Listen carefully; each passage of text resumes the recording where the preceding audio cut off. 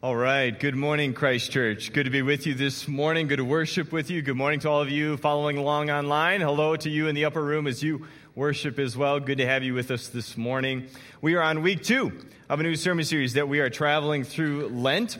Lent is this historic tradition within the Christian tradition, handed down from generation to generation of Christians, leading up to Easter Sunday. Lent is this time, these weeks, where we pause and take a special measure of introspection, of reflection, of looking at ourselves, at our life, at this world, and most importantly, looking at our Christian faith, looking to better understand God, Jesus Christ, and what He's at work in our lives and how He's at work in this world. And so we're doing that as a church body. We're doing this Lenten experience together. And to help guide us along in this current series of Lent, we are looking at the DNA of Christianity. The DNA of Christianity. The hope is that by looking at the DNA of Christianity, we'll have a better sense not only of our Christian faith and our identity as individual Christians, but also as a church, because the DNA of Christianity is going to shape, inform, and influence the DNA of Christ Church, us as a community of faith. And so when you think of DNA, we're looking at the absolute essentials, the building blocks, the basic fundamental parts of our Christian faith. Last week, we kicked it off, and we kind of started, and the starting point is hugely important because where you start in regards to understanding the Christian faith will set a trajectory for the rest of our understanding of the Christian faith. And last week, we learned that Christianity best begins with... Nice. Okay, so for all of you guests, or this is your first time with us this morning, the answer is like Sunday school. Jesus, Christ is the answer in this case. So I'm going to say this again. Shout it out, you two in the upper room as well. Christianity begins with Christ. Excellent. It begins with Christ. Christ is where our faith begins. It is where it starts. It is the fundamental, basic beginning point for us. The life, the death, and as we saw last week, the resurrection of Jesus Christ is really the basic, fundamental starting point and sets the trajectory for the rest of our conversations related to Christian DNA. That is true for this morning as well. Christ now is the lens through which we look and understand the rest of our faith. We are going to be traveling through these other pieces of our faith, but we're always going to be doing that by looking to and seeking to better understand how Jesus talks about those parts of our faith.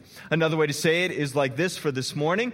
Christianity begins with Christ, so does our understanding of God. Our understanding and the way in which you and I talk about, think about, and relate to God actually begins not with God Himself, but it begins with Jesus Christ. What Jesus says about God, what Jesus claims about God, what Jesus is trying to have us understand and embrace in relation to God.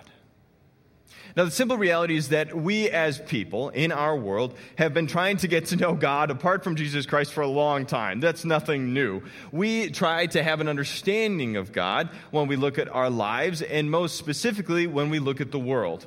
You in your life, as you grow up and as you have experiences, you try to make sense of life, and as part of making sense of life, you try to make sense of God. The way that you try to make sense of God is by drawing on your experiences and your experiences out in the world.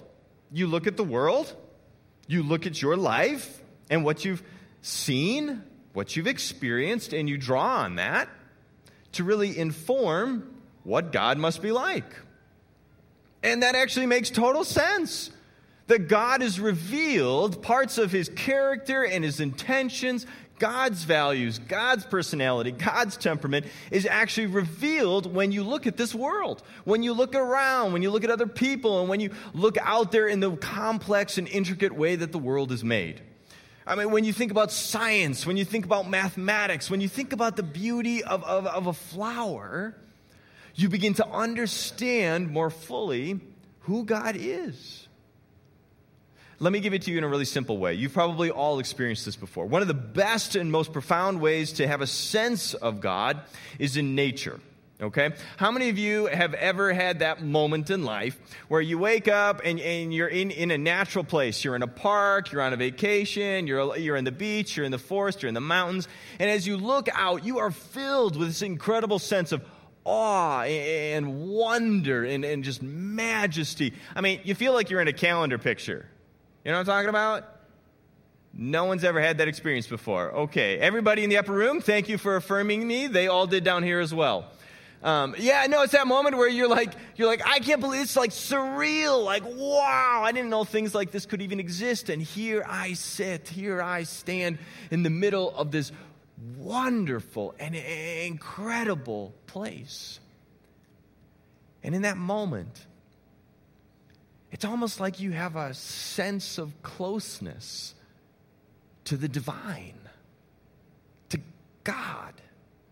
You feel close and connected to his personality and his flavors and the way he works. And you seem to have a better understanding of who he is because you're looking around you and it's a divine experience. And that shapes and informs the way that you look at God. Even if you don't believe in God in that moment, you might at the very least begin to wonder, wow, maybe God might really exist. The Bible actually affirms this. The Bible says that nature and the world itself is a great place to go to begin to see and understand how God is at work in revealing himself.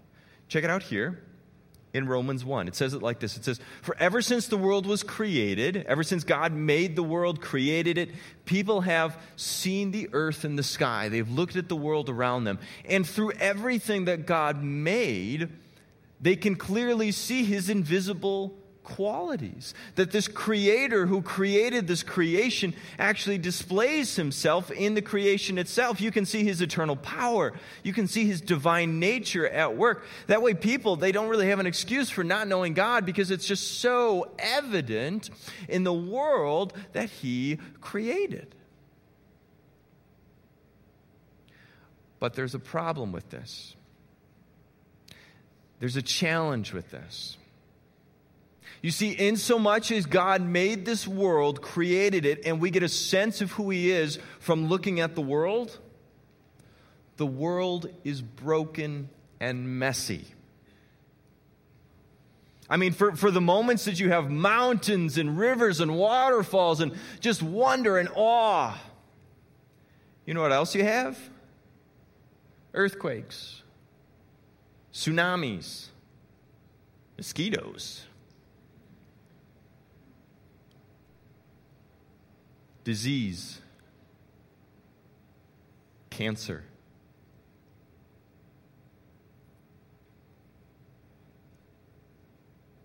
When you look at the world and you draw upon your experiences, you're looking through the lens of a broken, messy world. And so it's no wonder that you begin to have a broken and messy image of a perfect God. You're drawing upon what you know. And what you know is a mixture of wonderful, incredible moments in life and challenging, dark, discouraging moments in life. And as you sit as a person, as a human, and you've all done this, the reason that we wrestle with the very existence of God and who he is because we're trying to hold these two realities in tandem. We're trying to keep a grip on the wonderful moments in life and the dark moments in life. And frankly, it's confusing. We just get confused as we try to hold on to those pieces of our reality. And thus, our understanding of God gets confusing. Is God wonderful and majestic? Or is he uncaring? Is he out to get us? Is he like hiding behind the cloud with a lightning bolt, just waiting for that moment to surprise us and throw the lightning bolt? I mean, is he out to get us and to send us into some fiery furnace somewhere?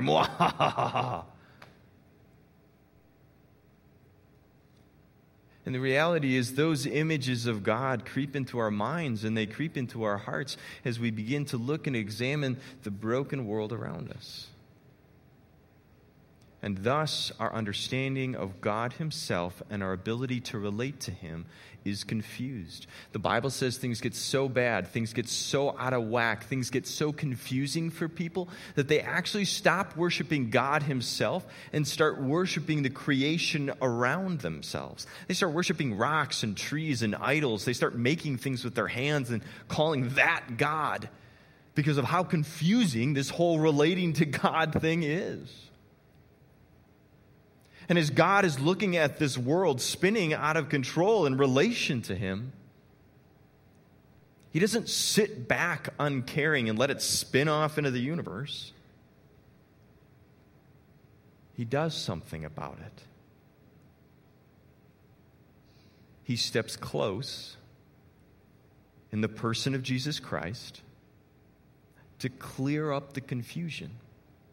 He says, look, if you can't seem to understand who I am through this broken world, I'm going to show up in the flesh, in person. Here I am. This is who I am.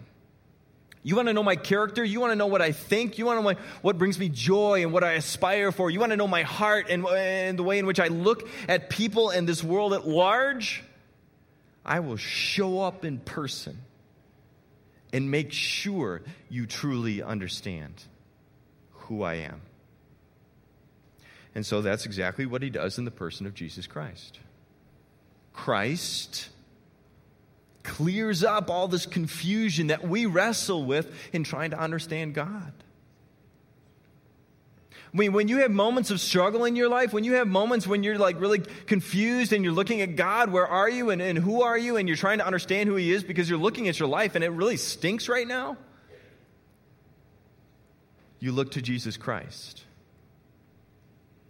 You look to him because there you will find who God really, truly is. Jesus himself makes this claim, makes this boast. His disciples are just like us. His disciples that walked with him 2,000 years ago in the flesh were his disciples to this very day. Those disciples asked questions about Jesus, saying, Jesus, this whole God thing is kind of confusing for us. Could you just show us God? Just make things really clear to us. And Jesus, I love this. Jesus replies, one of his friends is asking this. His name is Philip, one of his disciples. Just show us, Jesus. Show us God. And Jesus replies, have I been with you this time, all this time, Philip, you still don't know who I am? I mean, you can just picture like facepalm Jesus, right? Like, come on, Philip. Anyone who has seen me has actually seen the Father. Why are you asking me to show him to you? Don't you believe? I'm in the Father. The Father is in me. I mean, when you look at me and when you think about what I think about, when you listen to my teachings and my words, when you see me, you've seen the Father. The words that I speak, they're not my own. These teachings that I'm coming up with and saying, this is the Father at work. It is my Father who lives in me, who is doing his work through me. Just believe I'm in the Father, and the Father is in me. And if there's any confusion about who the Father is, Philip, just look to me. At the very least, Philip, at least believe that who the Father is and what his heart is like and what he's interested in this world, based on the things that I've done, the works you've seen me do, these miracles, these healings, these forgiveness that I've extended. At least get a sense of who God is based on what I've done. Because when you live with me, walk with me, and listen to me, you are living and walking and listening to God himself. Because I've come to clear up the confusion.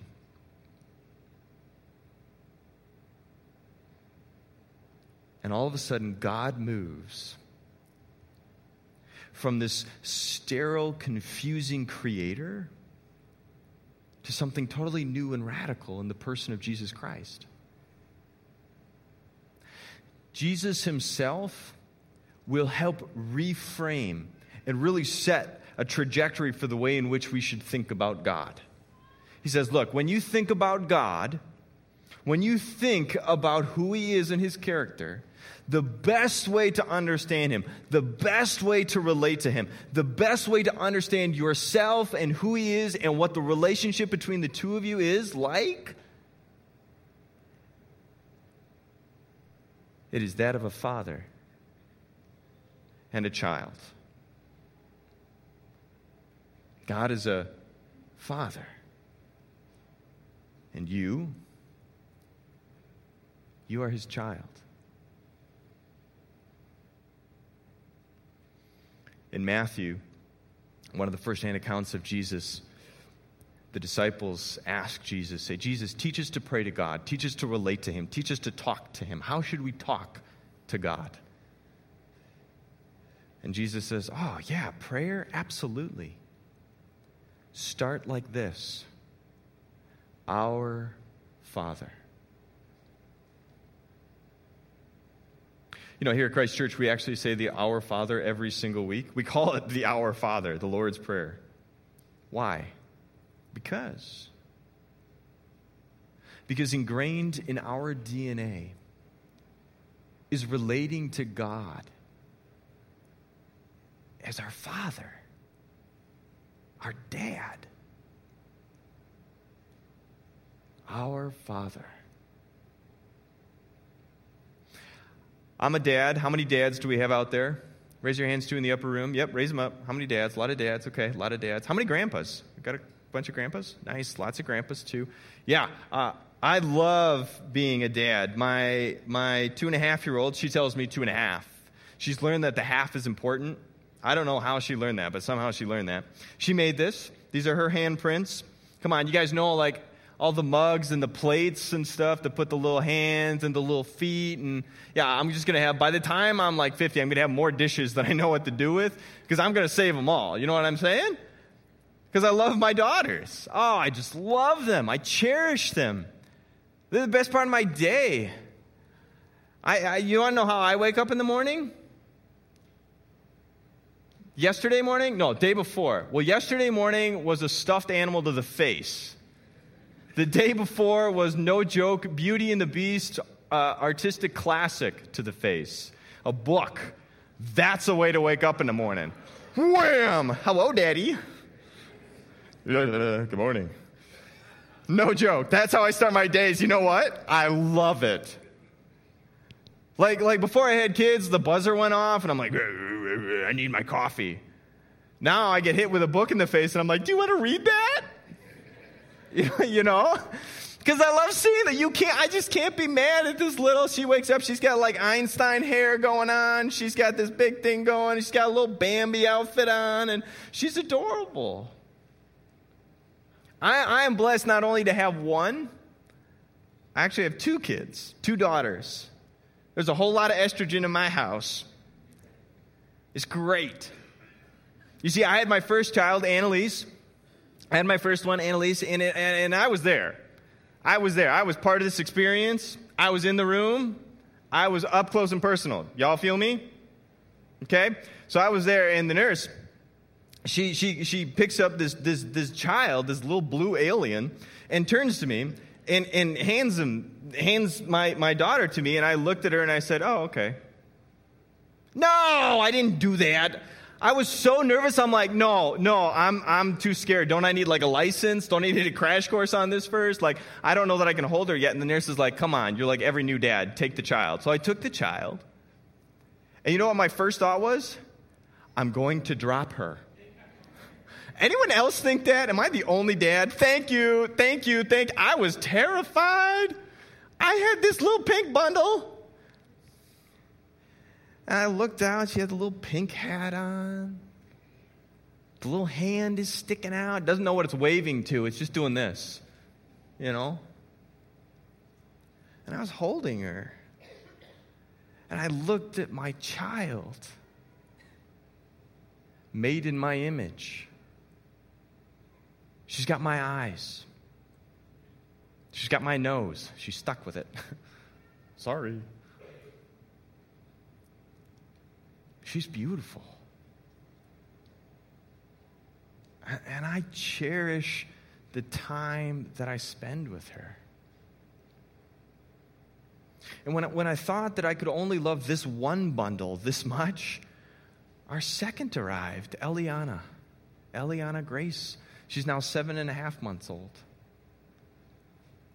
And I realized that I can actually love more than one child this much. I love both my daughters. I cherish time with them. Man, I embrace it. I got a man bag and everything. I got the man bag. I got whatever you need. I got diapers. I got blankets. I got formula. I got Bambi figurines in there. I'm ready to go because I love being a dad. And I love being a dad because I love spending time with my children. And when I look at them, I want the best for them.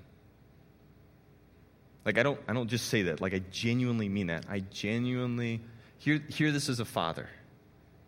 I want the best for my child.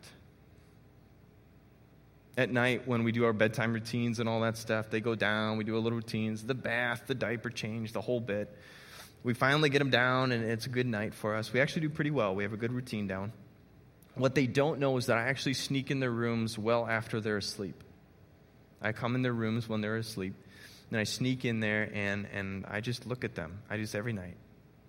My wife, what are you doing? Eventually, she just got it. It's part of my rhythm. It's part of me being a dad. I walk in there, and I pray over them. I pray over their future. I pray over their careers. I pray over their identity and who they are and the friends that they're going to make. I pray over their spouses already. I'm praying over their spouses. I'll take applications in 30 years, guys. I can make dad jokes because I'm a dad now. But I pray over them, and I want the most for them. Sometimes as a father, I have to say no, because that's what's best for them. I mean, give you an insight into how life works, right? I did all this theological study. I read all these big, thick books, years and years and years to get my Master's of Divinity, right? I swear, my daughters have taught me as much as these big, thick books about God. And the theological revelation came when my 2-year-old threw her first tantrum. You know what I'm about to say? You know what I'm saying? It's like that moment where they say no and they should have said yes, and they throw themselves on the, and they're like having like a little seizure, angry seizure thing. And in that moment, as I'm standing there, she's clearly upset. She's writhing on the ground. I realized I am God, and that's what I look like from God's perspective. No! Come on, you all done that. You know what I'm saying, right? You ever throw a tantrum with God? Been there, done that. Ever got a no from God? Yeah. Ever trust that God has your best interests at heart? Ever think about the way in which your Heavenly Father relates to and looks at you? The sense of pride that He has in you and your accomplishments in life, what you've done, the person that you are. The way in which you walked into your first day of work.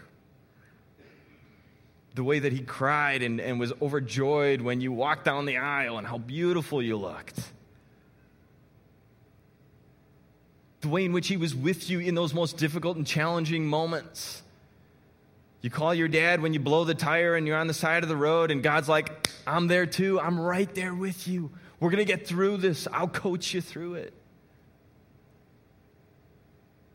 The joy and the satisfaction that God has when He looks at you and your life. The fact that when you sleep, God comes into your room and enjoys your company and prays and blesses you as you rest because He loves you.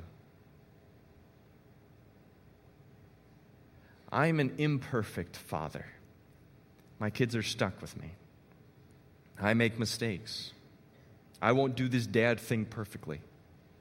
But I just shared a bit of what it's like from my heart to be an imperfect dad. Can you imagine what a perfect heavenly Father must be like? You imagine what he sees when he looks at you, his child? He loves you. And he cares for you. Because he's your Father.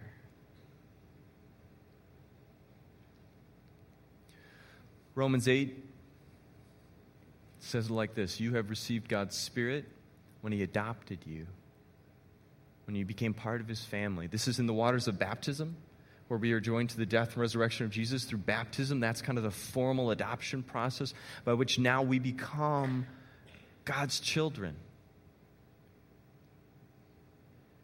And we call him now Abba, Father, Dad.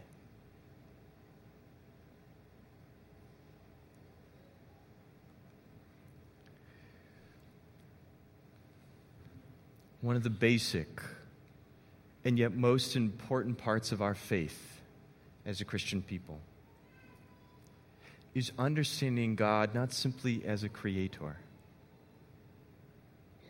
but even more so, God is your Father. Your loving, good Father. Let's close with a word of prayer.